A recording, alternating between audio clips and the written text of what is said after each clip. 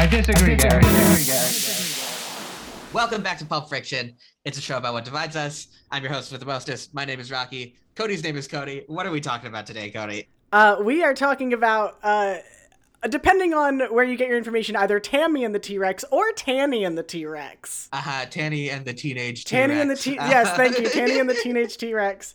Directed by Stuart Raffle, who made Mac and Me. That's right. What year did this movie come out? This was 97, I want to say. 93. Am I wrong? 93? On the back of the DVD box, it says 93. Oh, it was 94, yeah. Because, yeah. I did almost no research before this. I'm very prepared. I did a lot of research, and I'm also not prepared.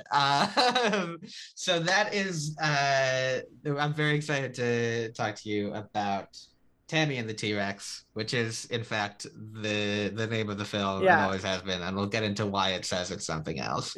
But we do have a segment that we do up top here. Dun, dun, dun, dun, dun, what's pulpin', where we go over whatever pop culture news I either have takes on or people aren't talking about that much or is related to something that we've talked about on the show before. And there are a couple things this week. First of all, in the dead of night last night, Kanye suddenly dropped a deluxe version of the album Donda, which we did cover on the show. And there are a few differences. The sequence of the album is completely different on the deluxe version, and the sequence on the deluxe version is really bad. Oh, it's like I don't know if it was because Kanye does like change, the order of things a lot, and like in the rollout for every album, he'll be like, here's a track list, and then there'll be like 4 different track lists. But yeah, I am like not a person who follows Kanye in any capacity, so I'm very curious. The original sequence of this album, and I went over it with Brig on an episode of the show in September. It was really good, and with this one, it's so all over the place. It's like Jail, which was like so obviously the intro song, is track 6 or 7. Like everything's just all over the place. There's new stuff, and it's all scattered throughout. Life of the Party, which was a track with Andre 3000 that leaked, was added to the album, and the version on the album is censored. There's also an uncensored version that's a single because Andre 3000 didn't want it to be put out censored. This version that's been put out does not contain Kanye's verse from the leak, which was a Drake diss, because they're moving past that. So this is just some other verse, and it's not as good a verse, but like, good track, whatever. It's a big week for artists like putting out new and very controversial versions of their albums. It's true, and we will certainly get into the rest of that. But other than that, couple minor changes. Tyler, the Creator vocals on Come to Life. Kid Cudi, Remote Control Part 2 with an extended Globlo Gap Galab part at the end. Never Abandon Your Family, Up From the Ashes. The Throat Goat line was removed from Believe What I Say. The Let It Op Blunt line was removed from Off the Grid. Jesus Lord Part 2, which was 11 minutes long on the original version of the album, is now 12 minutes long. A new uncut minute. Oh, man. And yeah, some other minor changes there. I would definitely say, having gone through all the changes that are there, I like the tracks that have been added, but I do think this is inferior to the original version of the album. But speaking of original versions of albums, Taylor Swift did also release a new version of Red this past weekend. Pretty good.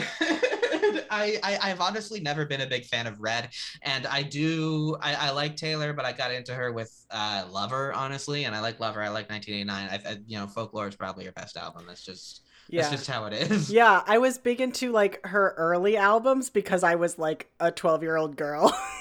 Sure. So I was big into the Speak Now album. I was big into the Fearless album. And then by the time Red came along, I was like, did anyone actually ever listen to Red the first time around? I feel like no one did.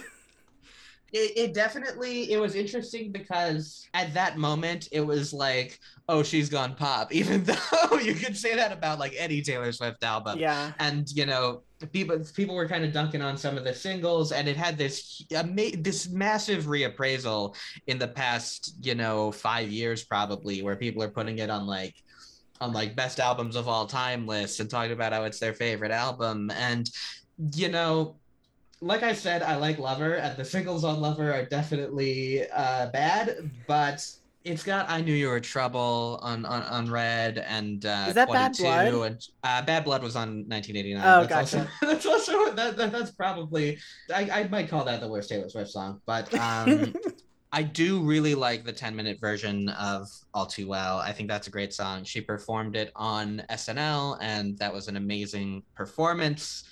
Uh, yeah, you know, I can't necessarily fault anything about the album. Ed Sheeran's on it twice.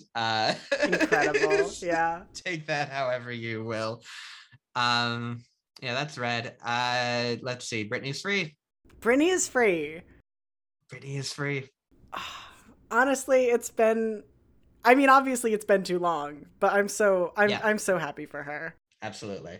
And I'm glad that this story has an ending, because for a long time it felt like it was just gonna be like this forever. Yeah. And yeah.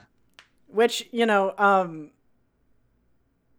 a lot to say for just making something as public as possible and talking about it incessantly until a judge says fine, you know? Absolutely. And you know, one thing that I think about the Britney Spears thing is it's probably the most bipartisan issue in America today. You know, it really is. I hate that that's true also, because we are still in a pandemic. Please get vaccinated. But yeah, I think Britney's whole career, I can say this about, but I think this moment in particular has just been like such a singularity of a moment for the American people and a coming together. Yeah. I haven't seen anything in the past like 8 years where like, you know, where Republicans and Democrats and leftists and anarchists and you know, everyone agrees that they should free Britney. And really it was even like for the past couple of years, it was even like every judge that the case was brought to was like, had to be like, you know, this is a very specific legal thing that's happening right now, and I can't actually free her myself, but I would if I could. Yeah, you know, like, yeah, I remember reading all of those decisions. I'm waiting for the like Hulu documentary or whatever that's just about Jamie Spears being the most hated man in America.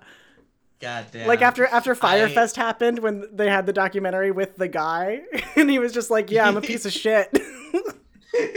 Guess what? They Pablo Larraín, who did Jackie and just now Spencer, he's talking about how he wants that to be like a trilogy, and people have sort of suggested to him the idea that the third one should be about Britney Spears. Oh wow. And yeah, and he's been like, I don't know. The thing that he said was like, would she play herself, or would she like be there while someone else is playing her? Yeah, I feel like the answer to that is just like, it's too soon. What are you doing? Like, what are you talking about? This happened a month ago. Yeah. So those are the thoughts on Britney. The other thing, and this is something that really goes back to my student radio show, The Platform, where on Disney Plus Day last year, they made a lot of insane announcements, and we sort of went through them on the show.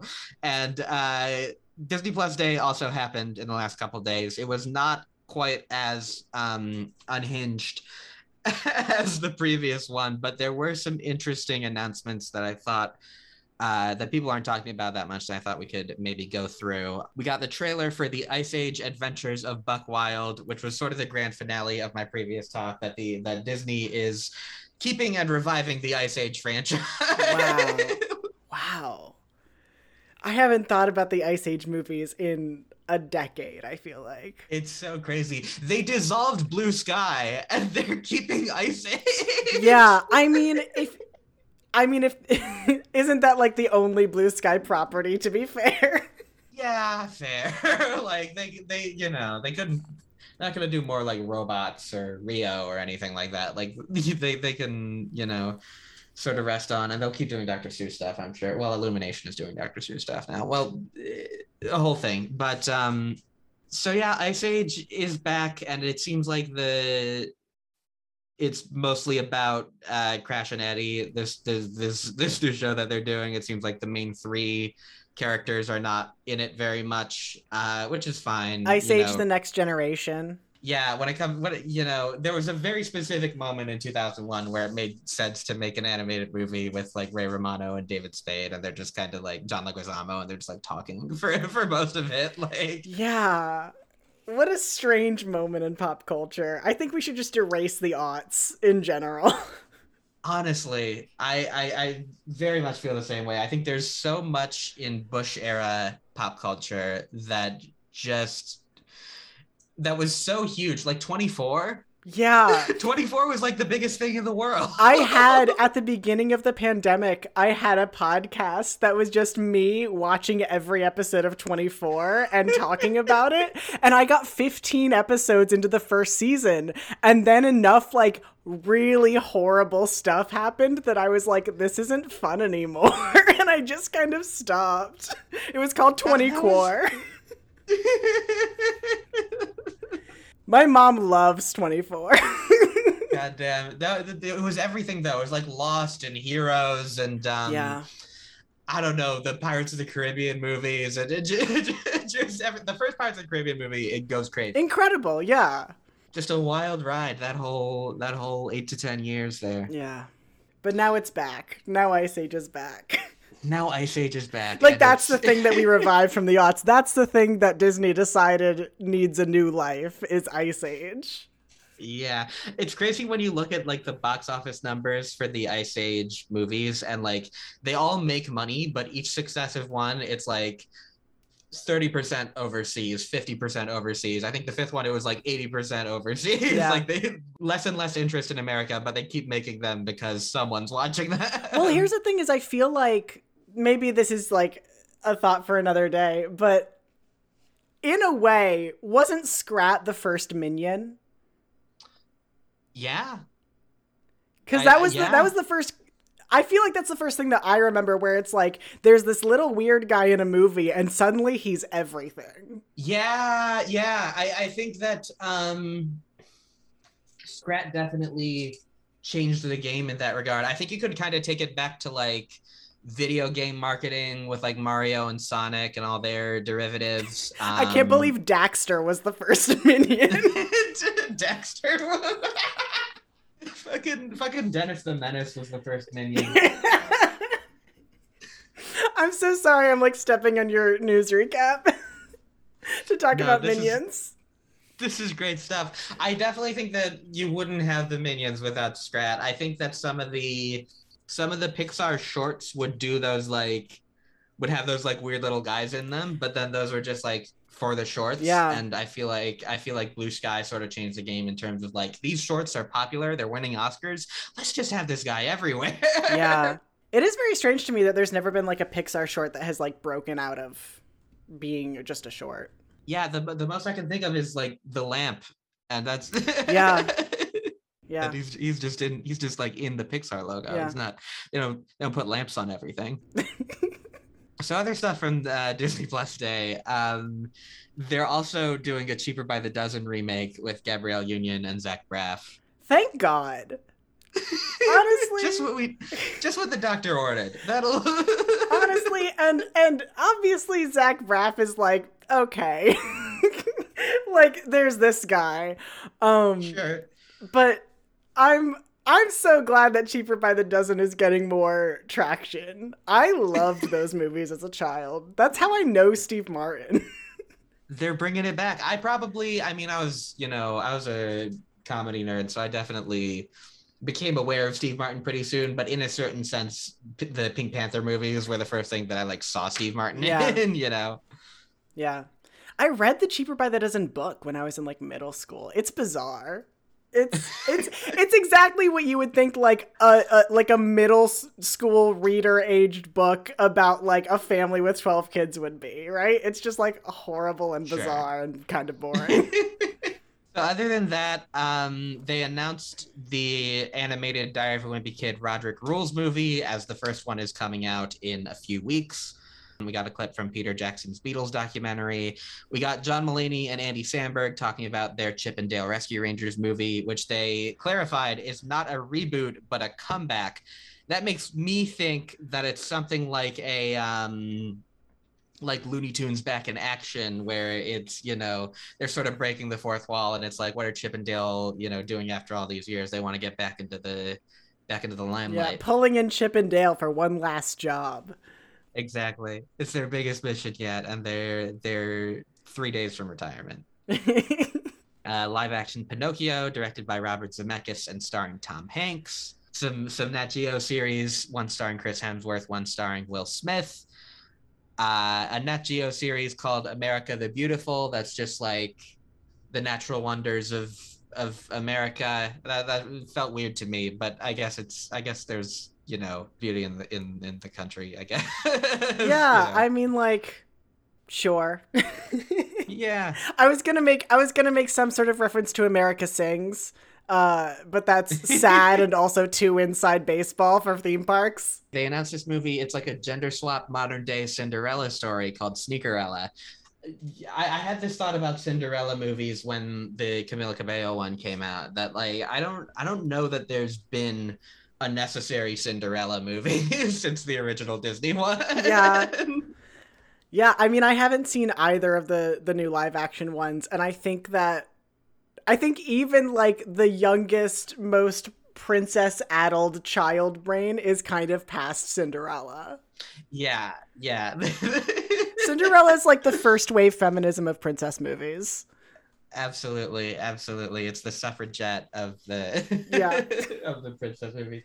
Even doing Snow White movies, like that was a thing for a little bit, and I feel like Snow White even is just sort of an inherently more interesting character than Cinderella. And I don't know if that's just because even though Snow White's an older Disney movie, I think that Cinderella is sort of like the princess story from like for the past like 500 years, that like it's sort of the first thing you think of in terms of princess stories. Yeah, I mean, like, it's her castle in the logo, you know. We got a trailer for the new Proud Family. We got some new Proud Family coming early next year. Oh. That's exciting. I have to look that up. Coming up in February. They announced a live action Spiderwick Chronicles series. All right. Maybe we'll get lucky and it'll be like the Series of Unfortunate Events Netflix series, and it'll like be really, really good. Could be. I remember Spiderwick Chronicles being a big deal when I was a kid, but I don't really remember why or how, you know. like I was in theory like a reader when I was a kid, but it was later diagnosed that I was pretty bad at reading and reading comprehension rather. I could read pretty fast, but yeah, I didn't really read that much. But Spiderwick Chronicles, I feel like there were commercials for it, you know. It feels like it was like a franchise in that moment, and yet what is it? Yeah, they had like and I was a big reader as a kid, to my horror and dismay. And I think I read like 4 out of the 5 Spiderwick Chronicles books, like just like from my middle school library. But I remember like they would, like at Chick-fil-A or something, they would just like give you like little chapters from the Spiderwick Chronicles books in like your kids' meal or whatever. Like it was a huge moment. And again, like everything in the aughts, no one talks about it. Yeah, there were so many. I mean, that alone, you could point to so many things like Aragon. And I love Aragon. I love Aragon. Everyone listening to this should go follow Chris Paolini on Twitter, because he's just a wholesome delight these days. He's just kind of like retweeting fan art and talking about his next project. He's like normal. It's awesome. Fuck yeah. I love that. But this is, you know, Disney's dredging up all this Bush era shit that that doesn't mean anything. Yeah. Let's see. The new Willow series coming next year. Warwick Davis is returning as Willow. Wow. I thought Spiderwick was a deep cut. Then we brought out Willow. This is so exciting. Back Willow. Yeah. Fucking, I don't know. With Warwick Davis returning, which is so funny to me.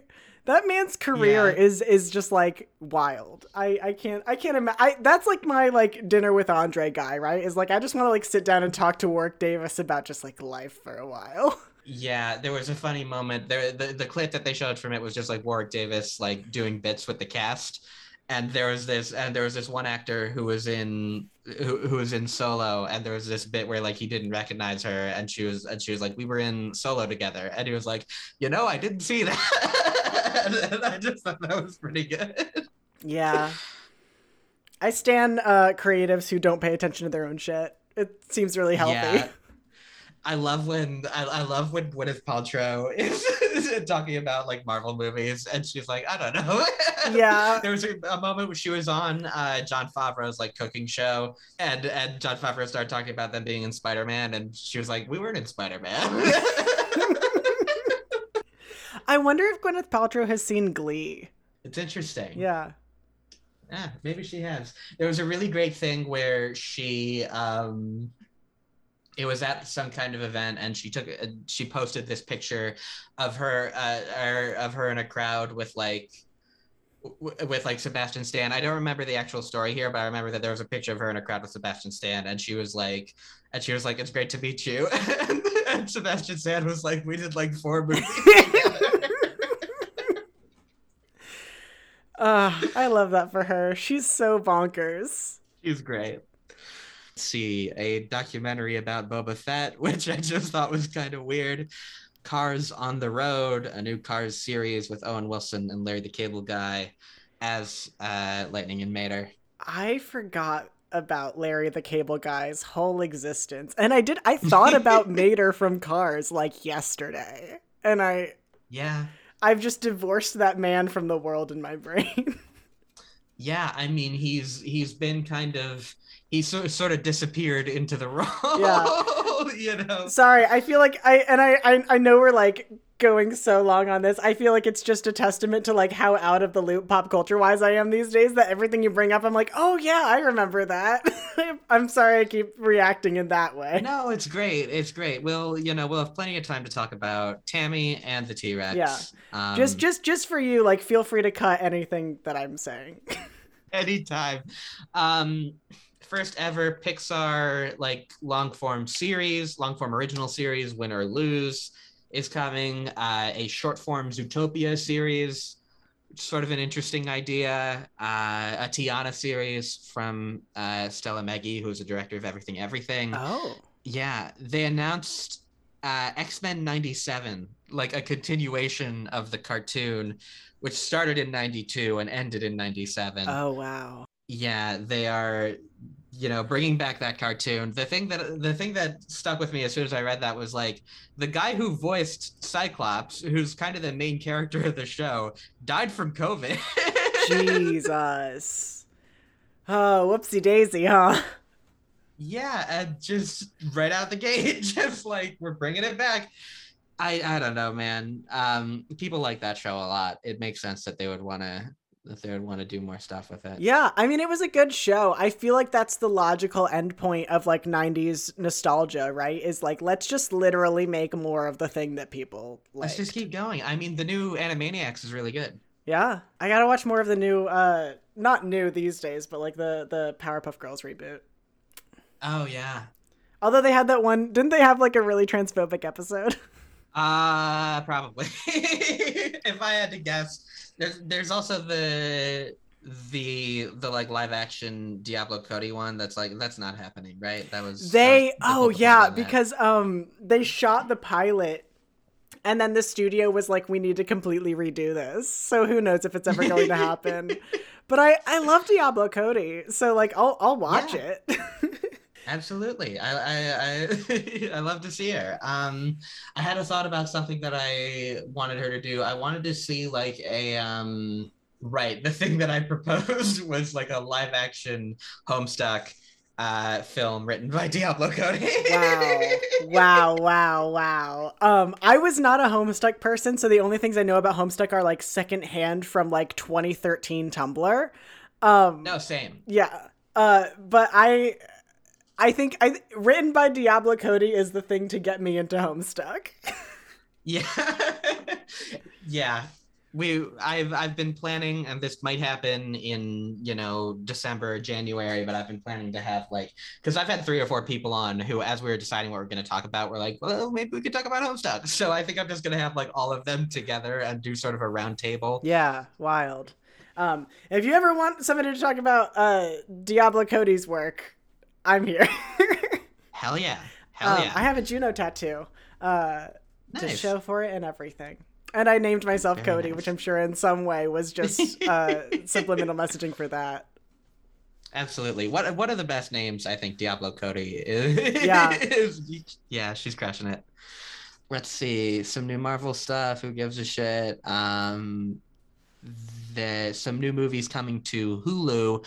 A fairy tale action movie called The Princess, a Blizzard thriller called No Exit, a comedic take on Romeo and Juliet called Rosaline, and a new Predator movie called Prey, directed by Dan Trachtenberg, set in the year 1719. Okay.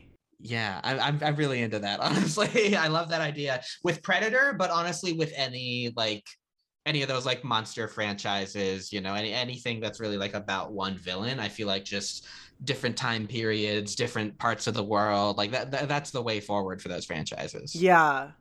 And I'm a sucker for a period piece, but it's crazy supernatural, Absolutely. people fighting in the streets and shit. Yeah. So that is what's pulping this week. And that would bring us handily into our discussion of Tammy and the T-Rex. Incredible. So I've prepared a little bit of history on the film before we get into the gray matter. So Stuart Raffle, who we briefly talked about, is a British director who first made a name for himself making small-budget family adventure movies like The Adventures of the Wilderness Family. In 1984, he gained some notoriety for the well-received sci-fi film The Philadelphia Experiment, based on an original script by John Carpenter, and the poorly received sci-fi film The Ice Pirates, both of which came out that year. Which, just the phrase Ice Pirates is yes, go make that as a movie. That's an incredible 2-word pitch. Yeah, it's interesting because Philadelphia Experiment, as I said, was written by John Carpenter, and the reason that he didn't make it was because he felt like it was too similar to The Fog. And The Fog is a movie that I feel like you could describe as being about ice pirates in a way. I haven't seen it. So his next film was Mac and Me, for which he won the Razzie for Worst Director. I have a bunch of interview quotes from him, but he talked about how with Mac and Me, it was a contract not even with McDonald's, but with a distributor who did McDonald's, and what was the other? It was Coca-Cola. Coca-Cola, yeah. I think I have the same interview up that you've probably read from the Bristol folks. Yeah, and then after that, he did Mannequin 2, the sequel to Mannequin. He wrote Passenger 57, a pretty fucking successful Wesley Snipes movie, just in the middle of all this. And right after that, he did Tammy and the T-Rex. Raffle explains, this is a quote, "I'm usually brought in when people need someone who can write and direct. There are often tight deadlines because usually it's all part of some tax evasion scheme. So I come in, write it, and do it, and that's what Tammy and the T-Rex was." Which honestly, that's badass as a career to be I'm never gonna be the best at this, but I'm good enough and I'm fast enough that if you just need a guy to launder all your money into a film, yeah, I can if do you need that. a movie right now, I'll do it. Yeah, he's the Little Caesars of directing. Yeah, and I think this movie in particular is such a good example of a guy just sort of doing stuff on the fly, and it kind of works. Yeah. In 1994, shortly after the release of Jurassic Park, Etka Sirlewi, a businessman who owned a chain of theaters in South America, got his hands on an animatronic T-Rex that was slated to be sent to a Texas theme park in 2 weeks. He approached Raffle about the prospect of making a movie with it. This is a quote from Raffle. "I said, 'What's the story?' And he said, 'I don't have a story, but we have to start filming within the month.' So I wrote the story in a week." Yeah, honestly, yeah. Yeah. It's reminiscent of when Joss Whedon was making Firefly and the studio saw the pilot and were like, "We don't want to show this as the pilot, so you need to write a new episode in a weekend," and they wrote The Train Job in a weekend. And I feel like The Train Job is not as successful at doing what it does as Tammy and the T-Rex is at doing what it does. Yeah, there's honestly like you can tell a little bit that there are like interesting ideas in there, but they were like, we definitely don't have time to explore this, so let's just move on to the next thing. But there are interesting ideas in there, Yeah. you know? They're interesting ideas. They're like, we'll talk about the cast and all of that, but like, it's also, I think it's very evident in the pacing, and we'll like get into this when we actually talk about the movie. But the pacing is very like, oh, you just sort of had like a T-Rex robot and needed to spread that into a movie, but you couldn't really do much with it except for like roll it on a dolly sometimes. It's great. I love this movie. It's really fun. I enjoyed it a lot. Raffel says that it wasn't the first time he'd been asked to make a movie happen with no budget and no time frame. And when he saw how shitty the dinosaur animatronic was, he decided to just go all out camp with it. And that was like basically his angle in was like, clearly they want to do a Jurassic Park thing. I can't possibly sell this as a real dinosaur, so we're gonna make a movie about an animatronic dinosaur and just go nuts with it. Yeah, which is like a badass move. That's like a balls to the wall move. Is like, no, in the movie it is a robot. Which is weird. Like, I feel like every time I see this, and maybe you have a different opinion, but every time I watch this movie, and I've seen it like 4 times now, I want to say, I don't think the animatronic is that bad. I don't think it looks that bad. I think, like, especially with the other production values that are happening in the rest of the movie, you could pass that off as a real T-Rex. Yeah, it has a limited range of motion, but I definitely think that, like, well, until you get the little hand puppets out. That's true. I think that movies have gotten away with worse dinosaurs, you know? Yeah. like you could do it. Yeah. But I mean, if that's his artistic vision, then who am I to argue with Stuart Raffel?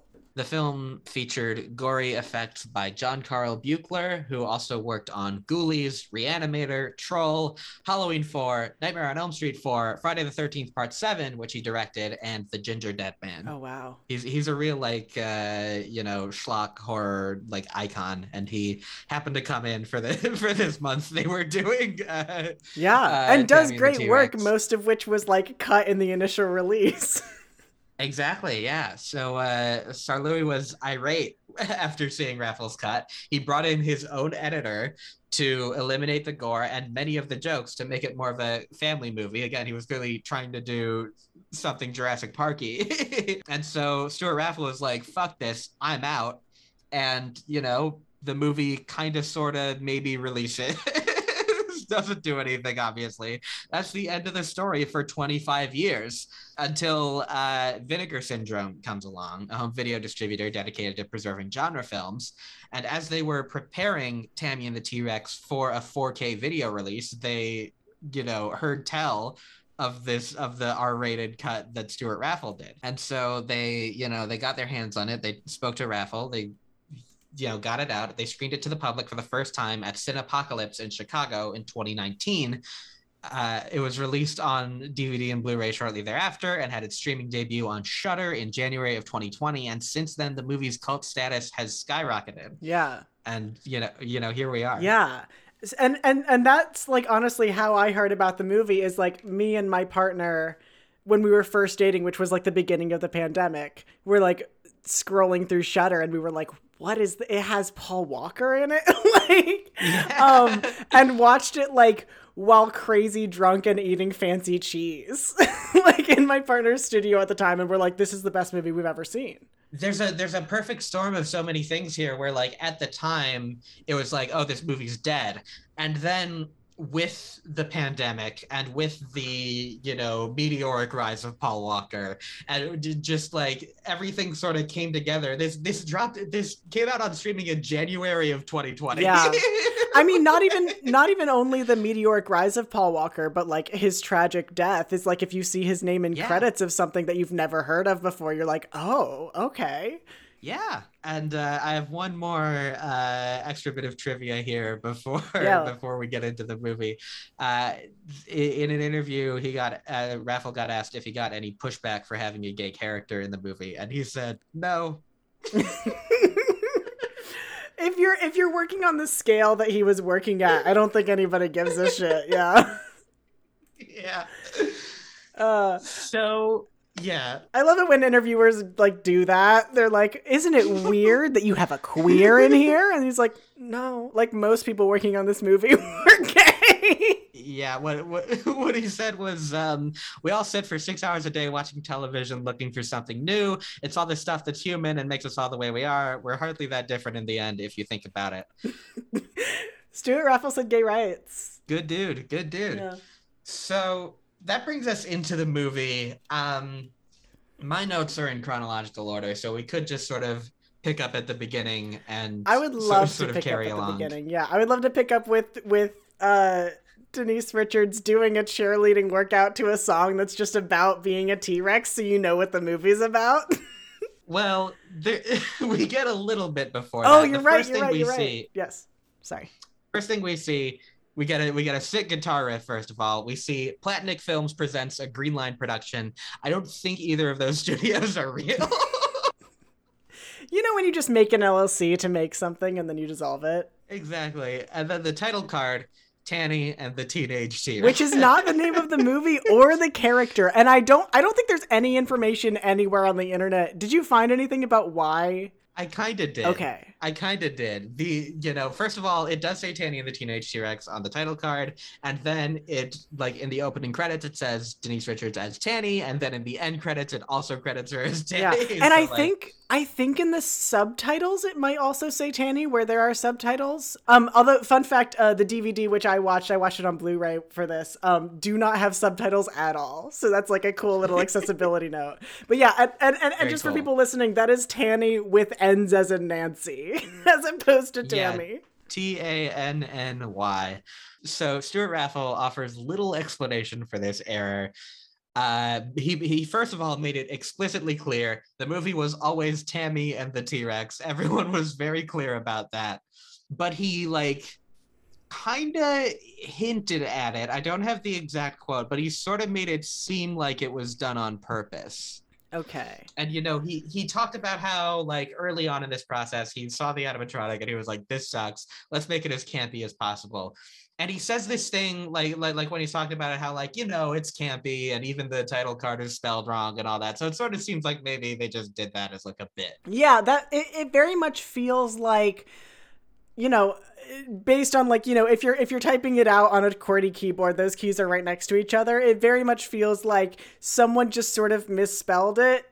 And then someone else went, no, that's funny, keep that. It's like one of those mistakes that just makes it into canon. Yeah, especially since it's it starts with the title card and then it's also in the opening credits and then it's also in the end credits. And it feels like someone had to, either it was one person doing all that, copy work, which it definitely could have been, but it definitely feels like they were just maybe it happened once by mistake and they were, like you said, they were like, yeah, that's funny, let's keep doing it. Yeah.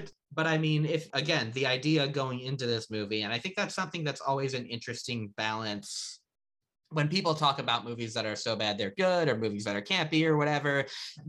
I feel like some people don't have a keen perception of when movies are campy on purpose and when it's unintentional, and there's sort of an interesting balance, I think, in terms of how much credit you can give a movie as a bad movie when it's doing it on purpose, and how much credit you can give it as a so bad it's good movie. If you're talking about something like Sharknado, for instance, where they're trying so hard to be as wrong as possible. Yeah, but I feel like Tammy and the T-Rex is kind of the perfect balance of both. I feel like there's enough that was just Stuart Raffle saying to himself, I'm just going to do whatever because I have 2 weeks with this T-Rex robot. And then there's a certain extent of it that's Denise Richards and Paul Walker were both brand new actors when they were in this, and give Denise Richards especially, because Paul Walker's barely in this movie. Right. Denise Richards gives a bizarre performance at times, and it's lovely. I think it's kind of this movie really is the perfect storm. And sorry, backtracking to the misspelling for just a second. This movie has been the fastest let me check out this movie to I need this on DVD that I have ever experienced in my entire life, because we turned it on and we saw it say Tanny and the Teenage T-Rex, and I said, let me go on eBay and order the Blu-ray right fucking now. Like 5 seconds into the movie, we had to stop it and rewind it to make sure we weren't being insane. My first time watching this, it's magical. It's a magical moment if you watch this. It's interesting because like the story is about how Sarlouis brought in his own editor and like mangled the movie. You almost want to think that the new editor was like not on the same page as everyone else and maybe like typed in the wrong name and stuff, but this is the original Stuart Raffle cut, the gory version that we see. So like it's not that. Yeah, it's just a bizarre choice that really works with the campiness of the rest of it. Absolutely. So yeah, we get the opening sequence, as you said, in which cheerleaders practice their routine to a song that goes, feel the rumble, feel the roar, dance to the rhythm of the dinosaur, and enter 90s crop top Paul Walker. 90s crop top Paul Walker. Okay, and this is the first instance of me saying that this movie is just about two T for T couples who are battling each other. Paul Walker is a T-boy in this movie. Paul Walker is trans-mass coded. Are you kidding me? Like a cut-off crop top sweatshirt? And that little, And then he has the surgery where they put his brain into it. Yeah, he has the surgery later. I mean, we'll talk about the morgue scene later, but the morgue scene is entirely transsexual. Absolutely. I love Paul Walker in this movie. And I love this idea. I feel like what you were saying earlier is so true about how there are some really interesting ideas in this movie, but they don't really follow through on any of them because he was just kind of throwing things together. I think one of those is like these two characters, our two main characters, Tammy and Michael, are coded as like popular kids because she's like a cheerleader and he's on the football team, but it's never like that is not a connotation that is followed through on in any way. It's just like he happens to be on the football team and she happens to be a cheerleader. And the bullies are punks. The bullies are not like your traditional like high school movie bullies at all. Yeah, but like all of this and all of like the high school world evaporates immediately after the bullies are done doing their job. It's true. The bullies get killed. Yeah. Which they're established as the villains in the first 5 minutes. Yeah, and then they die at the end of the first act. It's really good. Yeah. Very good. But we're getting ahead of ourselves. Yeah, Tammy and Michael are just sort of making eyes at each other throughout the cheerleader practice. Tammy is so horny for this boy. They're both so horny for each other the whole way through, and I can't overemphasize that. They're very horny. They are heavily implied to have sex when he's an animatronic dinosaur. Yes. We will get there. I have notes about this. So, as you said, this was the first starring role for both Richards and Walker. And they would have their breakout roles a few years later. Richards would have Starship Troopers in 97, and Walker would have Meet the Deedles in Pleasantville in 98. So, yeah, really, this was their, out the gate starring role experience. Certainly, no one like in getting Denise Richards into Starship Troopers, there was never a moment where like Paul Verhoeven was like, "Oh, let me watch Tammy and the T-Rex." Yeah, and see what she's about. And and I think Stuart Raffle says this in an interview somewhere, but like neither of them were like particularly good actors at this point. Like they were clearly still learning the craft. Paul Walker was 17 when they shot this, which is wild to think about, and I think Denise Richards was like maybe 20 or 21. I almost have to wonder, like, if they had released the Stuart Raffle version, it probably wouldn't have had a big release anyway, but I wonder, like, if there had been any kind of, like, out the gate following for this, what would it have done for Paul Walker and Denise Richards? Career-wise? Like, would they have continued in, like, the sort of, like, gory thriller horror path? Yeah, because even though this isn't really a horror movie, like it is very much, with Buechler doing the effects and all that, like it very much leans in that direction. And I could see Denise Richards as like a scream queen, like I think she could be really good at that. And Paul Walker too. I mean, I think Paul Walker's done, he's not known for horror, but I think he's done one or two other things. But yeah, I don't know. It's an interesting thing to think about. Yeah. But then, continuing with our Serve notes. Yes, we are next introduced to Byron. Byron, the best character in this fucking movie. Byron is a walking, talking, like, black gay stereotype, and he is chewing up this set. This actor was having so much fun. He's having so much fun. He is always wearing a dashiki for no reason. For absolutely no reason. And we meet his dad, and his dad is just like a cop. His dad's a cop. It's like he's wearing it as like a gay thing for some fucking reason. Right. But yeah, Byron is here. Byron is Tanny's best friend, and Byron is in love with Michael, as everyone in this movie is in love with Michael. Absolutely. And who wouldn't be? Who wouldn't be? Look at his tummy. Look at his little crop top and his little tummy. Tammy and Michael, they're talking about this flower that he gave her, and she can't take it because her ex-boyfriend Billy is mean and jealous. He's a stalker. He's like stalking and harassing her, and she's like, "Oh, Billy, I can't be in love with my boyfriend because you keep stalking me." Free Tammy. It's so serious. It's free Tammy. Free Tammy. Billy is so out there, right up to the point that we'll get to, where he just we'll get to it, the lion thing. Yeah, we'll get to the lions. But yeah, Billy is also trans. He's got a little page boy haircut that I love very much. And he's got just a little coterie of like guys from the Uptown Girl music video. Absolutely. He's got a merry band of fucking miscreants. Yeah, first of all, Michael takes a bite out of the flower, which is a fun moment. Yeah. A fun. What? He's so silly. He's so silly, but he's so sweet, and he's like the perfect boy. Exactly. There's nothing. He has no flaws. And that's what endears him to us. He's an animatronic dinosaur. Yeah. His only flaw is being a dinosaur robot. Yeah, and then Billy shows. Oh, are we going to talk about the fight? Yeah, so Billy shows up with this gang of punks and starts beating the shit out of him.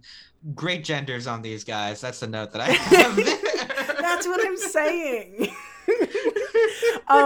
Yeah, so they have this fight that culminates in both of these men grabbing each other's nuts. Yeah. For like a full minute. They're like stationary. They're not doing anything else. They're just grabbing him by the nuts as the cops show up to like break them up and can't pull them apart from each other. No, they really want to feel each other's nuts in this. Except Billy's not even feeling Michael's nuts because plot twist, Michael, because he's on the football team, is wearing a cup. So it's actually fine. It's actually, don't even worry about it. And like, there are no consequences for anyone's actions in this entire film, and this is the start of it. Does Billy like not know? I guess maybe Michael is sort of like playing it up and pretending that it hurt. Yeah, I also had that question: is like, can Billy not tell that he's wearing a cup, or maybe Billy's just trying to save face with his friends, and is like, "Oh yeah, I'm grabbing this guy's nuts real good." The line from the cop is, "What we have here is one of them testicular standoffs." Oh, I missed that. That's the thing, is like, the sound in this movie is not great, and the delivery of all of the dialogue is also not great. So there's a lot of like very quick lines that I just kind of miss, because also if I'm watching Tanny, I'm not sober. So like, the Billy's delivery throughout his brief time in the film, but especially in this scene, is so unhinged. Yeah. Like, you could expect him to be like a really brooding like kind of guy, but he's so off the wall and kind of Nick Cagey with the like blown out, delivery and all that. He comes really across as just like a boy who, first of all, he comes across as like an 18-year-old who's clearly 35, who just kind of wants to kill people. Who's just kind of decided that he has ownership over this woman and just wants to kill anyone who gets in his way, which is, as you said, entirely unhinged. So Tammy runs off in tears, brief exchange with Michael and Byron, and then we cut really dramatically to the blood red skies, and then we get this great introduction of the dinosaur, the titular T-Rex. Yeah, the titular T-Rex with the smoke and the strings playing, and it's like here he is, everyone. There he is. Yeah, I read in my notes that it is, and as I said earlier, it is simply bizarre that it is canonically a robot. Yeah, I guess it would be sillier. I think it might have been a lateral thing if it was a real dinosaur, though. You know, like at the end of the day, it's always going to be campy. Yeah. Yeah, there are things you get and things you lose from having it be a robot, but I do think it's a great, additional layer to just throw in there. Dr. Gunther Wachenstein intends to bring the animatronic to life, giving it a brain and immortality, and this is his evil plan. He's going to put a brain in the dinosaur, and it's gonna live forever. And he does mention much later in the movie, he mentions like, oh yeah, my plan is like for everyone to just get a robot body at some point, and so everyone can be immortal, and like maybe your boyfriend can just like be in a pet robot. Like he talks about people being like animal robots as like his ideal world, which honestly, very trans. Yeah. And just like, his eventual idea is like, we'll put people into robots and they can live forever. Why start with a dinosaur? It's what he had. You got to work with what you have, just like Stuart Raffle did on this entire movie. I do want to point out in this scene, I don't know if we ever get a name for these guys, but they're like two henchmen that they have. There's like a muscly guy. Do they have names? They do have names. The muscly guy, I believe, is Carl. Carl? And the little guy is, what's the little guy's name? It's here somewhere. It might be... I just kept calling him Radar O'Reilly because he looks like Radar O'Reilly from MASH.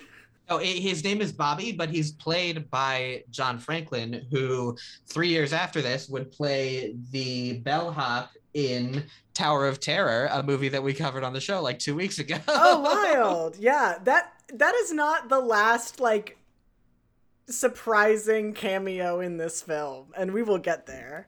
We'll get to the pizza boy. But yeah, I'm in love with, and I've already, his name has fallen out of my brain, but the tiny tech guy who's just like controlling the dinosaur. I'm in love with him. Bobby. I was in love with Radar O'Reilly from MASH, and I said, you look like Radar from MASH. And you also look like the tiniest little T-boy. This is also the scene where we meet the other T for T couple, who is Helga and Gunther. And we haven't even talked about Helga yet. We gotta talk about Helga's tits are a whole character.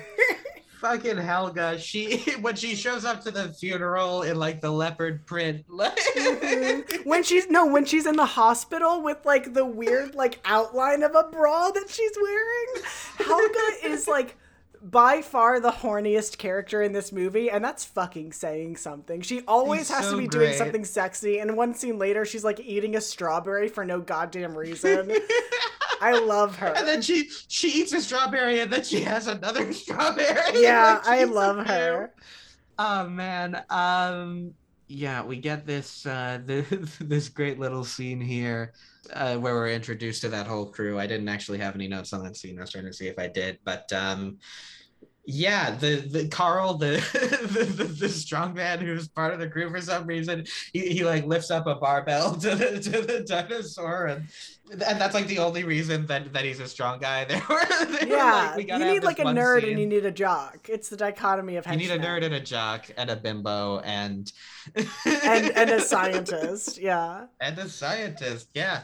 But then we cut back over to Tammy, who is calling over Michael. Yeah, Michael sneaks over to Tammy's. She invites him to climb up the trellis and come in, Yeah, like a normal person. Room. I do want to say the scene where they have the phone call where Tammy's like, can you come over?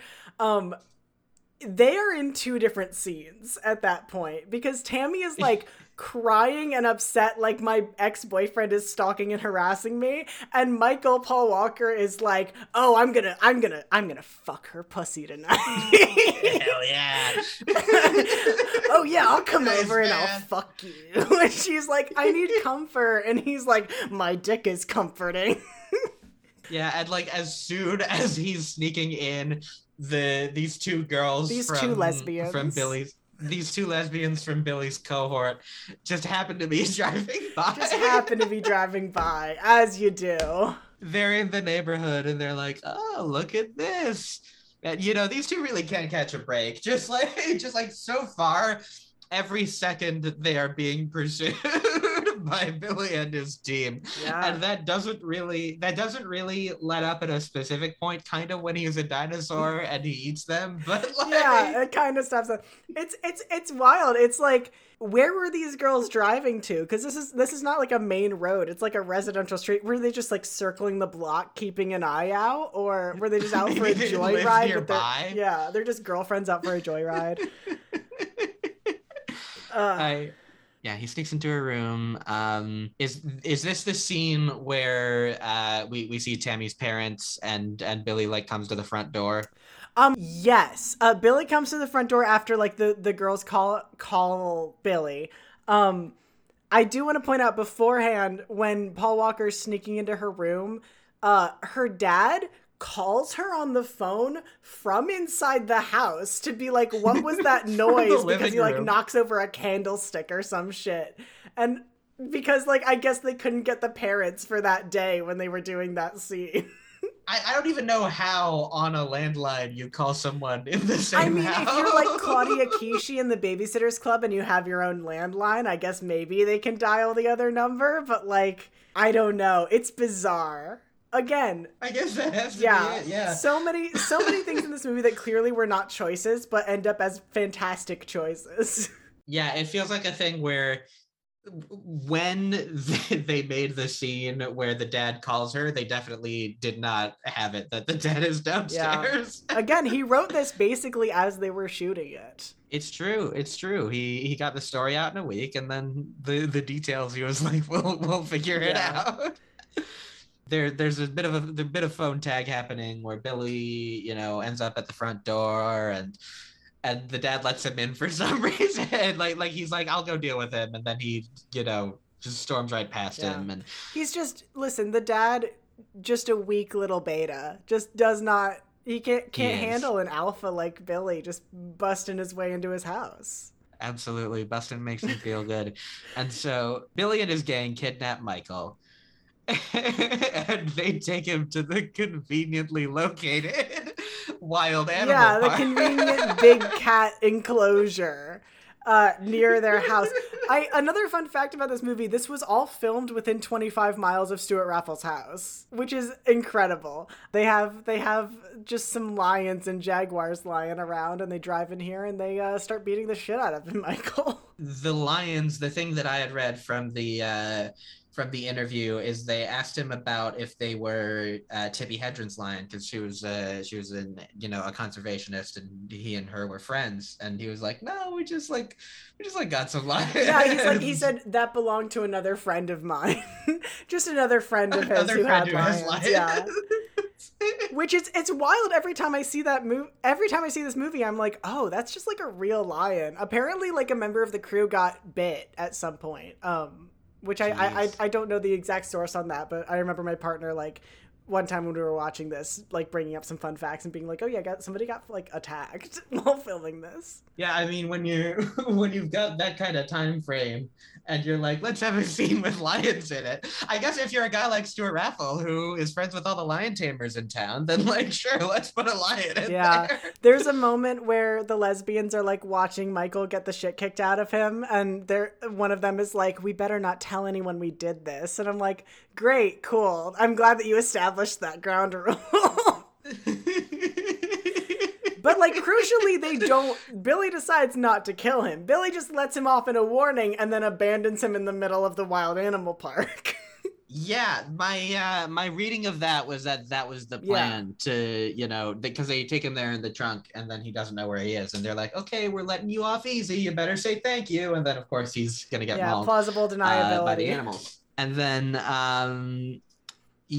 so mauled by a lion, ends up in the hospital where Denise and Byron arrive in full couture.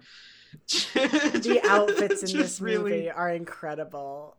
We're gonna talk about Denise Richards' outfit for the last half of the movie is incredible. Yeah, they're really everyone, like, I guess maybe this is a fashion hospital and just everyone has to show because everyone's doing the most when they come into this hospital here, and Michael is receiving treatment for complications due to being mauled by a lion. He's being watched over by his drunk uncle, who is the only family he has. Absolutely, Uncle Bob, who is asleep for most of this sequence. Yeah. Helga and Wachenstein appear, and I don't remember like how they finagle their way into the room, but I think it's just like the doctor like he's like a neurosurgeon or whatever, which I'm sure is true in the world of the movie. And it's just like, I want to see your patients, even the ones who have no brain injury, because I made sure that he had no brain injuries before I decided to steal him. Yeah, I guess that's kind of a you know, that's sort of an interesting thing in of itself, that, you know, the evil scientist is a doctor and might have connections through being a doctor that could be useful for evil plans. Yeah, I mean, if you want to take over the world, get a PhD. That's what I've always heard is the first step. Which, to be fair, like, what are his actual goals besides, like, make everybody into an immortal robot? I feel like his goals are not necessarily take over the world. I feel like it's the whole thing where, like, the villain never thinks they're the villain, right? Is like, I think he genuinely wants to just, like, be a transhumanist. Yeah, but it's just like kidnapping half-dead boys to do it. Yeah, he really only, like, if you think about the scope of his plan, he's really only inconveniencing this one guy and the, like, 5 people who know him. Yeah. Which, I mean, fortunately for him, none of those 5 people include, like, close family members, because we got that out of the way, because he's an orphan. Yeah. But he seems very well adjusted for being an orphan. Totally, he's the coolest. He's the coolest kid in town, and no one knows anything about him except for the 5 people they could pay to be his circle in the movie. Yeah. So Helga and Gunter enter the room. They are impersonating doctors. I mean, he is a doctor, but they're pretending to be Michael's doctors. Yeah, she's impersonating some sort of like doctor-themed stripper. Yeah, this great line here where Byron says, "Excuse me, didn't I see you in a movie?" And Helga says, "Which movie?" And then Gunther says, "You didn't see that one." And again, I do have to point out, like, the outfit that Helga is wearing in this sequence is so good. There's like she's got like a jacket over, like, again, like the frame wire outline of a bra. Yeah, she's sort of doing like, I mean, we were talking about the X-Men cartoon earlier. She's sort of doing like comic book X-Men outfits for this whole movie. She really is, yeah. The first time that she showed up in an outfit where I like couldn't see her tits at all, I was shocked. I was like shocked and offended that we were denied Helga. Yeah. Yeah, a fun fact, Helga is played by Ellen Dubin, who is the only cast member this film shares with Dune. Oh, wild. I can't believe I have to see Dune now. Yeah, she does a voice. She's like, she it's part of like the Bene Gesserit thing. I couldn't figure out exactly what she was, but there's a bunch of like voice stuff in the movie, you know.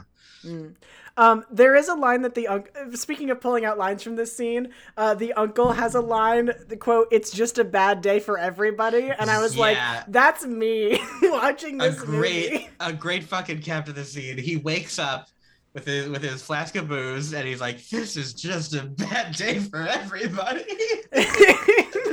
But there's really funny. It's really genuinely very funny when Helga like pulls the plug on Michael, and then Gunther is pounding his chest, being like, "Live, live, live." Yeah, like really putting it on. That's his Oscar-winning moment, is pretending to try and resuscitate a boy. As Denise Richards is like screaming and crying. She's like doing her best. And then after a few tries, he's like, "Well, there you go." Yeah. And then they wheel him outside and they do like an extended Wizard of Oz reference for some reason. Yeah, they wheel him out back. a really, another really funny scene where they're trying to make their getaway and he keeps waking up. And I like the Wizard of Oz joke. I also like that he wakes up again. Yeah. And then eventually again, Helga just cold gogs him. Yeah, because again, I think every scene in this movie is just an example of let's stretch this concept out as far as it'll possibly go, because we have to fill 90 minutes with this goddamn dinosaur robot. And despite that, I really don't like there are definitely, every scene is kind of like drawn out and they're doing a lot with each scene, but it never to me feels like a scene overstays its welcome. No, because they're having fun doing it. Because every single person in this movie is chewing up the scenery to hell in every scene they're in, and they love it. Because they just get to goof around. Absolutely. And so, yeah, it's also just like a funny idea. Another thing that's just like part of this, you know, kind of cliche moment of, you know, the bad guys are wheeling someone out and he's unconscious and they're making a getaway with him, and then he just keeps waking up as they're trying to get him into the car. That's like a funny, you know, concept. Yeah, it's good comedy. We get the that brings us to the scene where they're cutting open Michael's head and, you know, pulling out his brain. I like the gag where Bobby, the little guy, he's like holding up that tray and he keeps getting splattered with blood like more and more as they're doing it. Yeah, I wrote in my notes that he is in love with Michael, but I think everyone in this movie is in love with Michael. Absolutely. Like everyone who sees Michael is like, you're so beautiful, which is fair. I mean, look at that crop top. Sure. But yeah, the gore in this scene is really something else. I love it a lot. I especially like the mannequin head with like the real guy's body lying underneath the table. Yeah. Yeah. There's some good gore stuff in here. There's some good like B-movie practical effects. Yeah, really good stuff. Yeah, I was comparing it to have you seen Willy's Wonderland? Yes. Yeah. I was comparing it to that because I think that and maybe this is like my bigger point about Tammy and the T-Rex, but I think there's a genre of movie, and it includes Tammy and the T-Rex, and it sort of, Willy's Wonderland is like a more recent example of this, where the person making this movie is just kind of really into the practical effects aspect of it, and is like, everything comes second, you know, like it can be a really shitty story, but if you have enough just like buckets of blood and like half convincing mannequins, you can make it into something really great. Yeah, I think that's so much of what like where the Shudder crowd comes from. And if you just look at like any of the big horror franchises, if you get more than 2 or 3 movies in, that's what they become. Yeah, which is great. I think that's wonderful. And this is like me as like a story person, right? Like I'm like a screenwriter guy, and I'm like, no, sometimes you can just sort of have like a head ripped off a body and nothing around that, and it's fine. Yeah, same, because like, you know, I think from a writing perspective, you know, if you're writing scenes where these big gore moments happen, then, you know, you're writing something that you're passionate about, and there, you know, it feels good to see.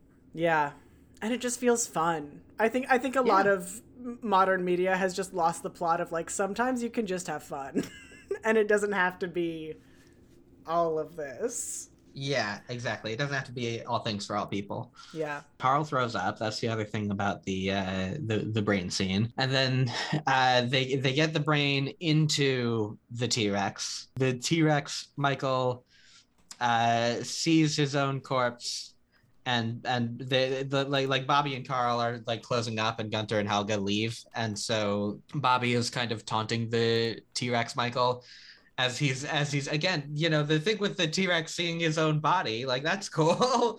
And then he bites Bobby's head off. Yeah, and like kind of like rips out part of his spine with it too. I think that's my favorite gore moment in this movie is Bobby getting his head ripped off. It's really good.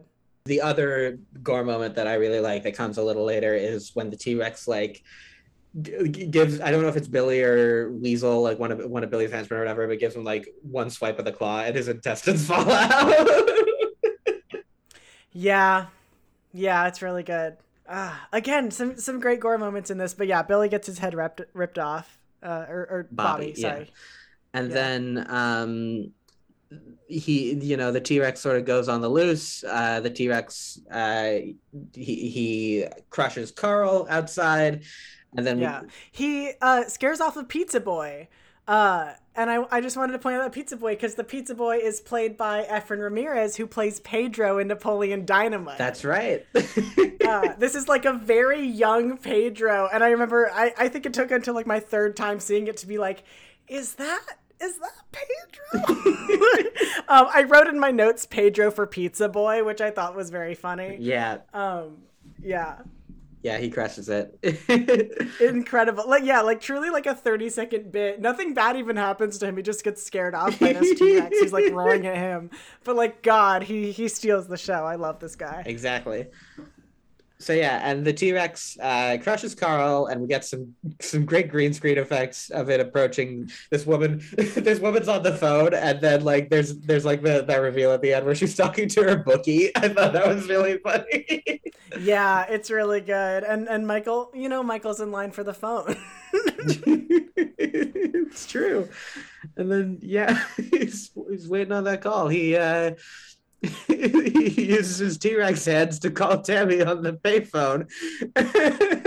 But he can't say anything because he's got a little T-Rex voice. Exactly. I love that, like, there's so many, I feel like when you do T-Rex gags in media, there's so many things about how like their arms are useless or whatever, or anything where it's like a person gets put into some kind of animal or machine. But he successfully, he puts the coin in, he dials, successfully gets Tammy's number. He does so good for someone who just woke up with a T-Rex body. Yeah, has never used those hands for anything before, and he just crushes it. I do love the puppets in this. I do love, there's like a little like T-Rex hand glove that they use. There's like a little foot on a stick or whatever that they use sometimes. I think there's also like maybe like a head puppet that they use at times. It's all great. It's good stuff. Great.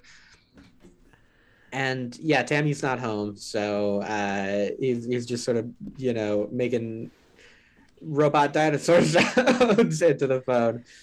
Yeah.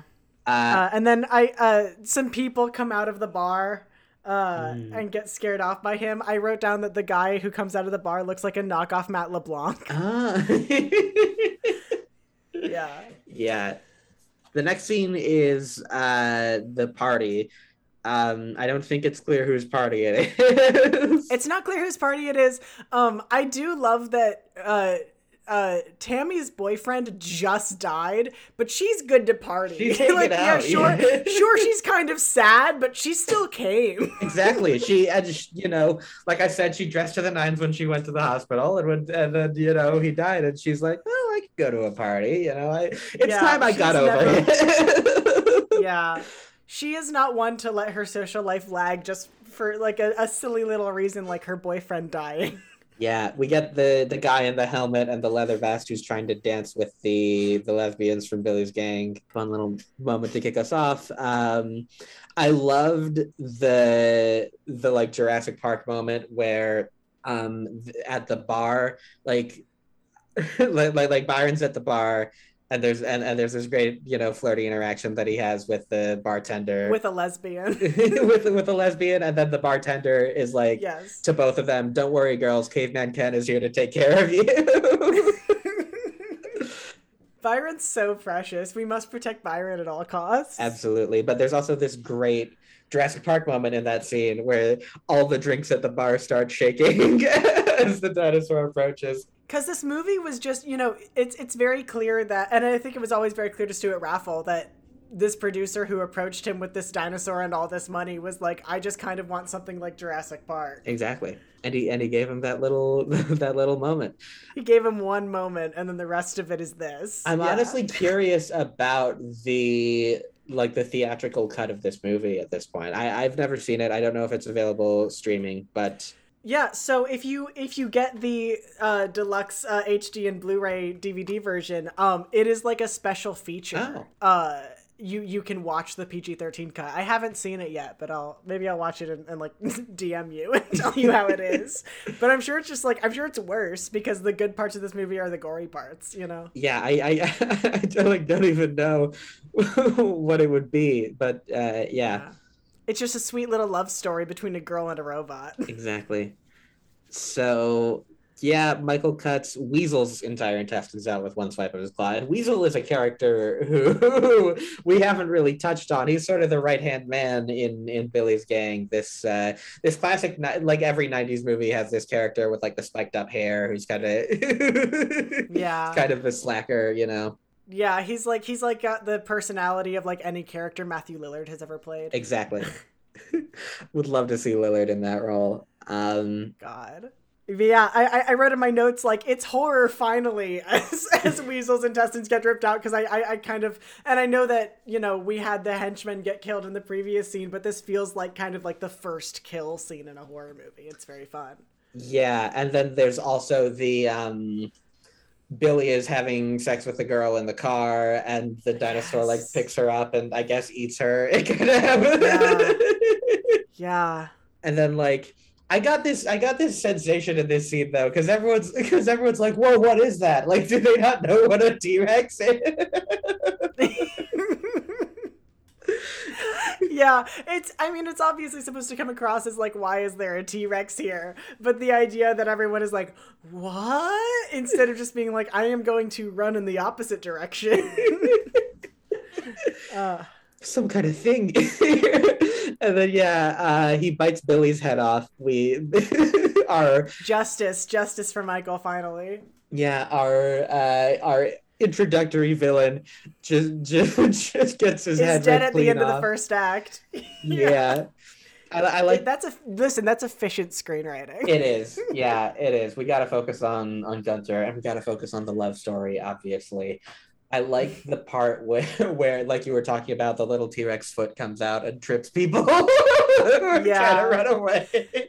And then skipping ahead just a few seconds, Byron shows back up, and we think maybe Michael's going to hurt Byron, but Michael just with the little puppet hands just dusts off his jacket. That was so great, and I was really hoping for a moment like that, because I was like, it's interesting that like nothing has changed about Michael, right? like he's you know, has all his memories and you know, same personality and everything, but he's just like, I have this body, now I want to kill people. Yeah, that's the thing, right? Is like the and not to bring this movie up, but I watched Ghost Rider the other night for the first time. And I was very struck by like, oh, in Ghost Rider, the first time he like turns into the Ghost Rider, it's just another personality because he's like being possessed by a fire demon or whatever. Right. In this movie, it's always very clear that it's just Michael in there, but he seems fine with like ripping people's heads off and eating them. Yeah. Like. I guess he can't talk, so we don't really know, but he keeps doing it, and like, and it's another like interesting thing that if there was more time to be put into this movie, they could explore that, like, what kind of guy was, because Michael's like this perfect guy as we see him for the first 10 minutes of this movie, and then he turns into a T-Rex, immediately starts killing people, and the first time when it's Bobby and he's like just seeing his corpse over here, it's like, okay, that makes sense. And then he just goes out and crushes a guy, and it's like... Yeah. He goes out, and I could even understand him killing Billy, because Billy left him for dead. But just, like, killing Billy's entire cohort is like, maybe it's not healthy for you to have a robot body right now, Michael. Yeah, even when he's... Maybe you need to process. Even when he's, like, tripping people, and it's like, what are you doing that for? Yeah, it's just, it's awesome. It's kind of being a menace, great. Yeah. But then we introduce the cop subplot, which is like the most unnecessary cop subplot in the history of unnecessary cops. We get the two cops from earlier, and I don't remember their names, but they have like kind of the same name. They're Neville and Norval, and then we also get the Sheriff Black, who is Byron's father. There's a very weird interaction just with Neville and Norval, where there's the the woman from the bar is the first person they talk to, and she's talking about a T-Rex, and Neville and Norval have this dialogue about how they want to slap her. Yes, I did not pull that out in my notes, but I do remember this exchange, and it's wild. It's like this woman is traumatized, but we're just gonna like do a cop thing. That's cool. Thank you. Yeah, and you know, I feel like at the very least it's a weird interaction, but the filmmakers are definitely on the same page about these guys as we are. You know, like we all know what's up with them, but Yeah, I mean the cop interactions continue to be strange. I mean when Chief Black shows up, one of the first things he says is like, "Go find some clues," which I find is such a fun direction. Go find some clues, okay? Yeah. Go get your little magnifying glass out. And the cops make some kind of homophobic joke about Byron. I don't remember what that was either, but it definitely, again, you know, the way that this movie deals with the cops, just, you know, it feels like they, even to the extent that, you know, people talk about the way that homophobia appears in this movie, and I read reviews where people are talking about like some of it, it's like if they were making that today, they probably wouldn't do that. But I feel like it always comes out of the cop characters, and it's like it totally makes sense that they would be acting that way. Like everything else about them lines up. Yeah, I feel like the character of Byron himself, I mean, he is acting out a stereotype, but I don't think that stereotype is ever the butt of the joke. Yeah. Like, I always feel like Byron is the most likable character in the room. Every time I bring up Byron in my notes, it's just like there's a little heart next to his name, and that's like the whole note, you know? He's great. He's great the entire time. There's a very cool guy who was like stepped on and flattened in this sequence, which is a great little piece of gore. It's just like a flat Stanley body. Yeah, and then Byron has this interaction with his dad about how it was a dinosaur, and like, you know, sort of ends on an unresolved note where it's like he doesn't not believe him, but it's like, you know, this little interaction that they have. I don't know. And then we get to the next scene where we see the T-Rex and Tammy together. We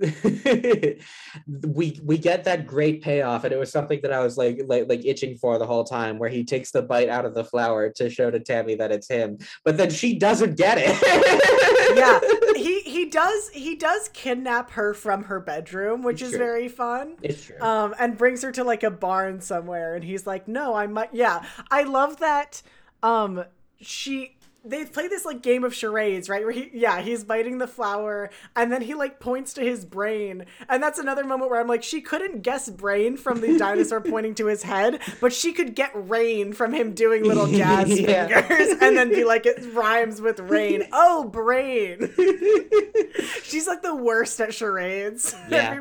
Nobody wants to invite her to their parties. Yeah, that barn is also like very conveniently located because she like runs back home in the next scene. Yeah.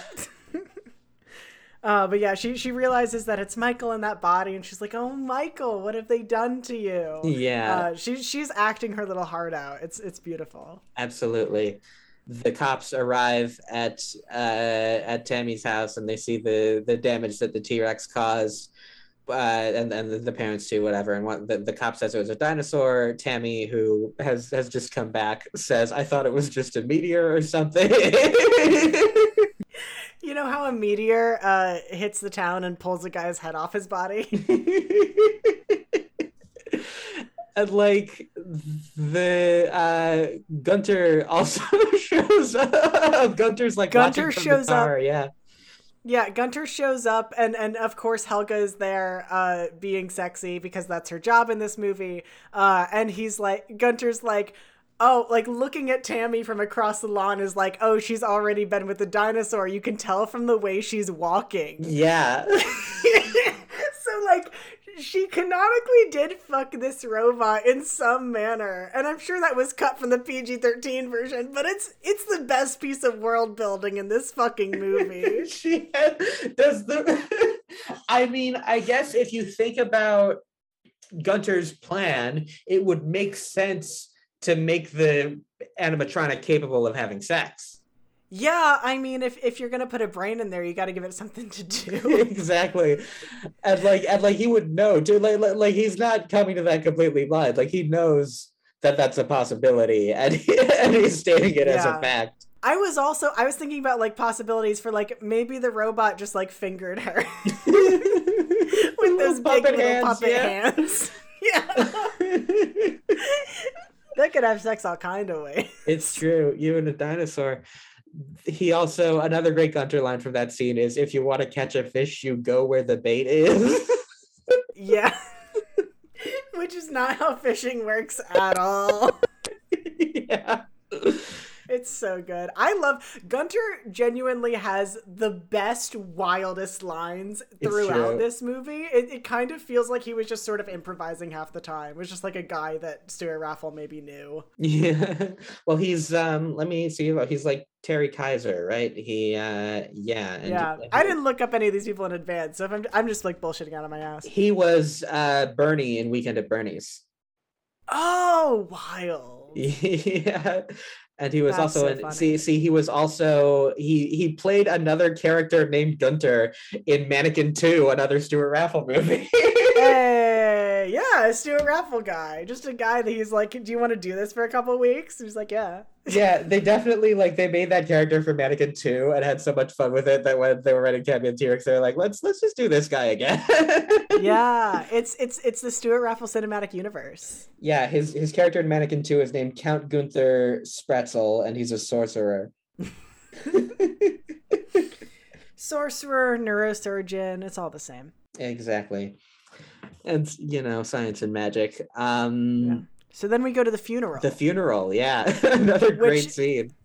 Denise Richards' outfit in this sequence. She is at her boyfriend's funeral, and I know that she's just like pretending to be sad because she knows that Michael's brain is alive, but like it's her boyfriend's funeral, and she's wearing like a velvet, like Buffy the Vampire Slayer ass, like red velvet high-low dress with crosses on the rope belt. It's delightful. And a great hat. Really good.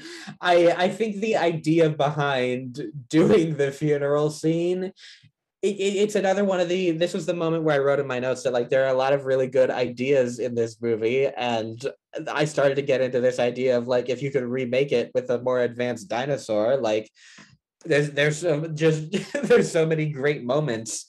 Like the funeral. It's funny how when the dinosaur shows up to the party and they're doing the Jurassic Park thing, it's like, the drinks are all shaking or whatever. He sneaks up on a funeral. Yeah, it's like there's a shot where he's like Tom Sawyering at his own funeral, and there's a shot where Tammy like looks across the way and can clearly like they lock eyes, but no one else at this funeral has noticed. Nobody has noticed. They get through the whole thing without anyone noticing. Uncle Bob Uncle Bob gives a speech. Uncle Bob says, "Everybody knows I'm just a drunk," and then the dinosaur nods. The dinosaur nods, and the crowd like chuckles. There's like chuckling laugh track at that line at this boy's funeral, who clearly like was not being well taken care of by his uncle, by his own admission. It's bizarre. I love it. It's pretty good how at the end of Uncle Bob's speech, the priest like literally pushes him over and he like tips over to the side. Yeah, I'm a big fan of the priest. I love Uncle Bob. I'm just a fan of him. I'm also, did you notice the dinosaur tears? Did you notice the T-Rex crying during the funeral scene? I didn't. They have like huge glycerin tears falling off of this T-Rex's face during Bob's speech. It's like, it's wild. Like, I have so many questions about where like biology begins and ends inside this robot, especially with the tranquilizer later. But yeah, he cries. The dinosaur cries in this. The dinosaur cries. I guess like I don't know. Maybe it's like windshield fluid or something. Yeah, they put some spritzers in there. They're like, because because there is a brain in there, and the brain is like in juice or whatever. I think from the way that they set it up, so maybe they have some kind of system for it to be able to. You gotta think though, they sort of worked around it in interesting ways just by having the plotline be Gunther wants to allow people to live forever in these robot bodies. So like anything that the robot body can do can be just part of how Gunther designed it. Yeah, I guess that's smart. Maybe this movie's secretly genius, like The Room is. Every time I watch The Room, I'm like, this is secretly just a masterpiece work of genius. Yeah. So then we get Helga eating strawberries in her leopard print funeral number as she and Gunther are staking it out. She has to be sexy at all times. This is also when we get the explanation that Gunther wants everybody to live in robots forever, which is very trans of him. Yeah, it doesn't really track for me like why they're staking out the funeral. like he's like, he has this line when Tammy like goes into the grave where he's like, it's a burden being right about everything, and I guess he's talking about like he suspected that Tammy would go like dig up the body. I don't know. It just doesn't quite come together. He's going where the bait is, right? Like I think his idea is if I follow Tammy for long enough, she will lead me to the robot. Because his goal right now is to find the robot again. Right. And then I guess he does succeed in that regard. He succeeds just kind of by like walking up to Tammy and holding a knife to her neck very leisurely. Yeah. We get worms and rats have already entered Michael's coffin just as he hasn't even been buried yet, and the rats are already there. Yet. Yeah. The body has already decomposed. It's really good. But that means that we can't put him back in his body. Oh no. Oh fuck. Oh no, what do we do now? They go, well, I'll tell you what they do. They go to the morgue and they go to the morgue.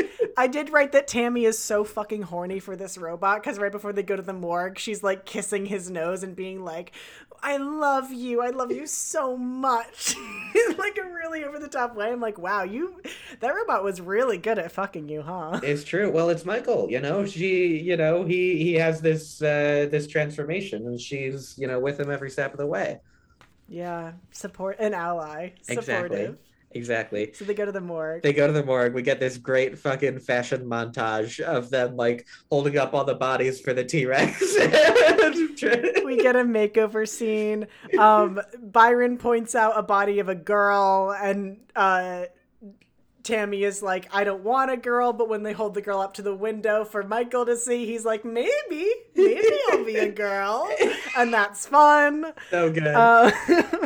We also get a moment where they look at a dead guy's dick and it's like too big for Tammy. And Byron is like, this guy's perfect. And she's like, not for me, because she wants a T-boy. She wants a little dick. Exactly. My notes are always out of step here, but somehow we get to is it the barn where this final confrontation takes place? The same barn? Yeah. So what happens is they I also lose track of this a little bit because they have Gunther and Helga like captive in the truck where they're transporting this dinosaur, and then somehow they get out of the truck. Gunther does tell Helga to quote chew my rope, which is great. And then they do a chase scene and she like rides away triumphantly on the dinosaur as the cops just kind of watch. And then we cut to later where they're like in hiding in the same barn where they were earlier, and Byron is like meeting up with them and being very obviously followed by the cops and doesn't seem to realize it, which like good for him. Yeah, the cop radio the sheriff, and they almost call Byron the F word. They're like your son is. Yes, I caught that too. I think it's just that actor playing that cop was like flubbing his lines a lot, because he flubbed his lines a lot in that take, and I think it's just like we'll take what we get. But yeah, I wrote down in my notes, I was like, did that cop almost just call him a fag? I think maybe like again, if you think about the character of these cops and the jokes they were making earlier, like I think that could have been the idea, and yeah, that's how it is. Yeah. I do want to say during that car chase, Byron's dad tells the other cops to handcuff his son, which is fucking wild. I don't know if we have necessarily anything like specific to say about that. Just like that's a moment that happens and makes me really uncomfortable. Yeah, the whole father-son relationship there is a little strained throughout the movie. Yeah.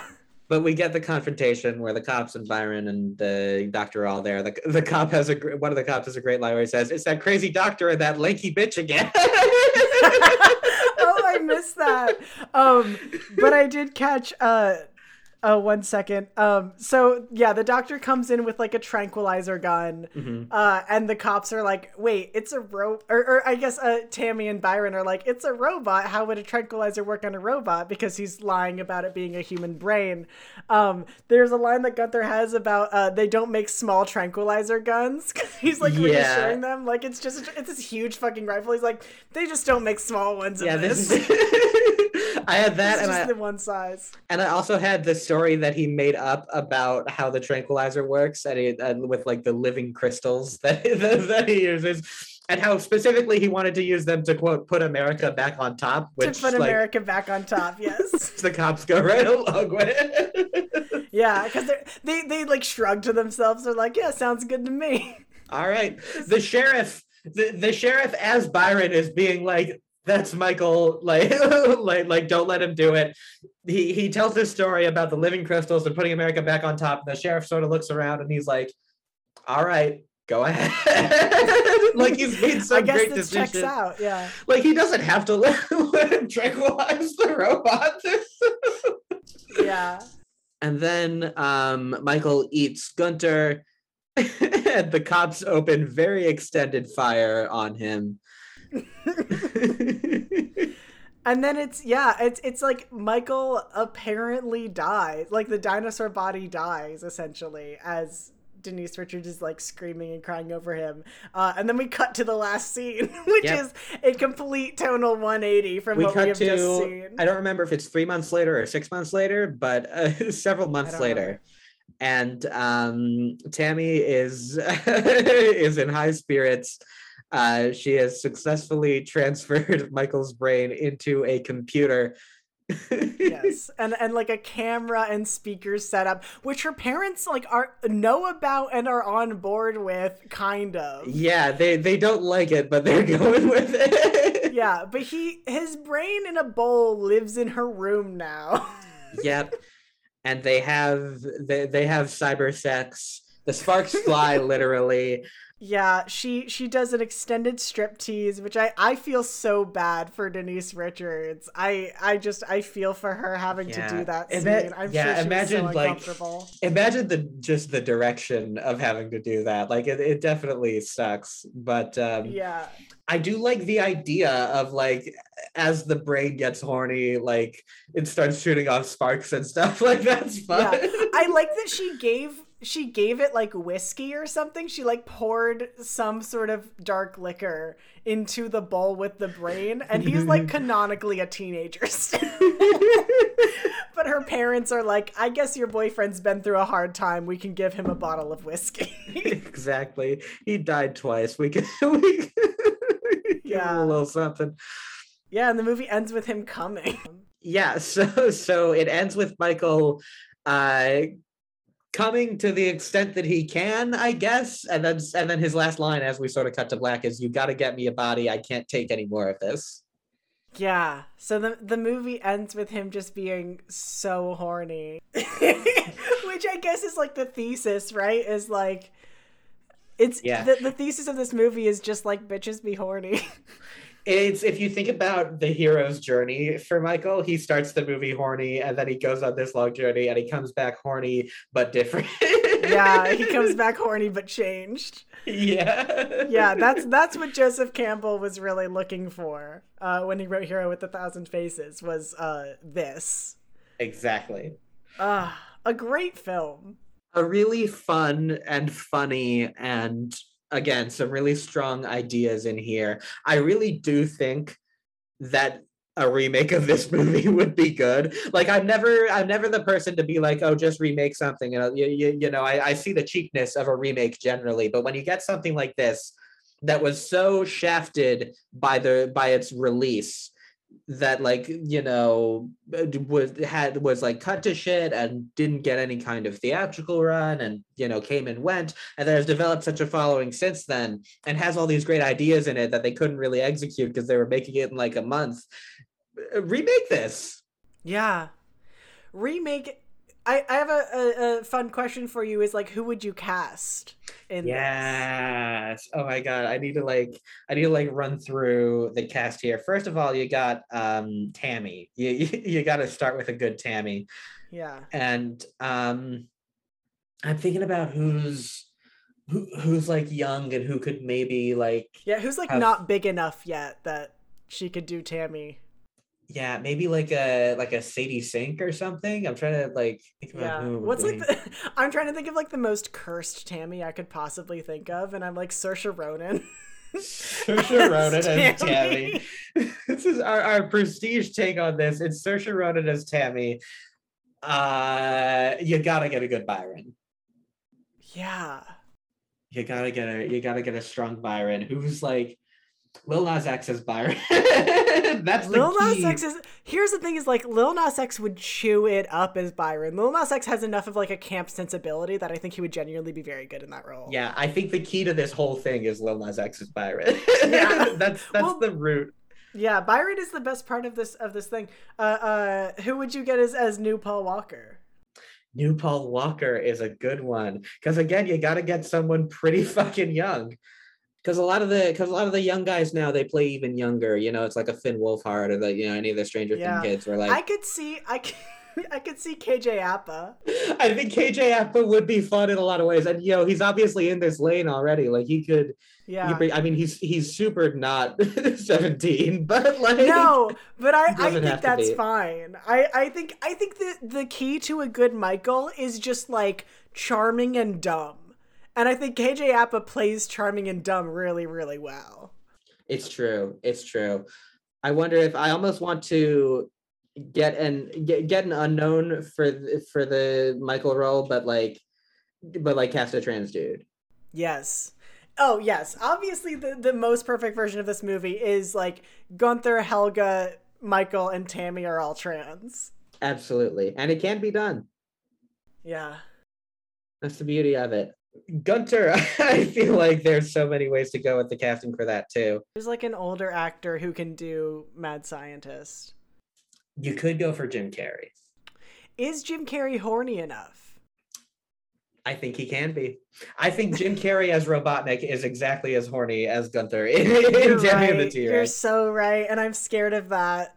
Oh, I'm so excited for the second Sonic movie. I loved the first one. Absolutely. It was a lot of fun. There's obviously a lot of ways to go with casting it, but like it's a fun movie. Yeah. It's a fun movie that was sort of shafted by its production in a lot of ways, and I think it still manages to do a lot of interesting stuff. Yeah. And it's still a movie. It's in my brain, it is an all-time cult B movie, but it still feels underground enough that when you discover it, you're like, oh, this is like a special little thing. Yeah, definitely. And its star is rising, definitely, in the past like year or so. But it's there's such a there is kind of a cult thing about it. Another thing I learned real quick is that Weasel, the actor who played Weasel, is Sean Whalen, who was the history buff in the first Got Milk commercial, the one that it was directed by Michael Bay, and he's the guy who, there's this radio thing where the answer to the question is Aaron Burr, and he's trying to get the answer down, but he doesn't have his milk and he can't do it. Good for him. Yeah, I'm glad that all these people, like most of these people, had other careers. Like it's always fun to see a movie that's just like sort of the start of a lot of people's stuff. Absolutely. Cody, thank you so much for joining me on this episode of Pulp Friction. Is there anything that you would like to plug before we sign off? Oh boy, what do I want to plug? I mean, follow me on the socials. My @ is Ruecodey. That's RueCodey because I love to confuse people with spellings. I have a short film about trans people in the zombie apocalypse called Chrysalis that is going to be finished this winter. It'll come out sometime next year, so keep an eye out for that. That's basically it. Thank you so much for having me. I had a delightful time. Thank you for coming on. You've been honestly such a great guest, and you're welcome back any fucking time. What was the thing that you were saying earlier that we could talk about? It was Was it River? I mean, the other thing that I suggested when we first started talking about this is I love bad movies and I love Riverdale. yeah. Riverdale's another thing like Homestuck where I feel like there's 5 people who want to talk about Riverdale, but we could definitely do that. I feel like there was something where it was the works of some. Diablo Cody. Diablo Cody, yeah. Yes. I would love to do a Diablo Cody episode. If you ever want to talk about, Juno, Jennifer's Body, Tully, God help me, we could talk about Young Adult, but Young Adult is not good. We could talk about Young Adult. I would love to talk about Tully, honestly. Tully is something that's perfect for the show because no one ever talks about it. No one ever talks about it, and it is the perfect spiritual sequel to Juno, and I'll die on that hill. Sure. It's funny because everyone talks about it as a sequel to Young Adult, but I do think there's a ton of Juno in it. Yeah. Well, there's a ton of Juno in Young Adult. Young Adult is an attempt at a spiritual sequel to Juno, but I think the problem with it leans too into the Jason Bateman character. Because Young Adult is about the Jason Bateman character, but in the body of Charlize Theron. And I feel like Right. Tully follows the themes of motherhood and pregnancy in a way that is sort of more advanced in the timeline of a human than Juno was, right? It's what happens when this stuff happens to somebody who's 20 years older. Absolutely. Sorry, that's me getting way too into my Tully thoughts right now. Yeah, let's save that for the next episode. Thank you to everyone at home for listening, and I'll see you next week.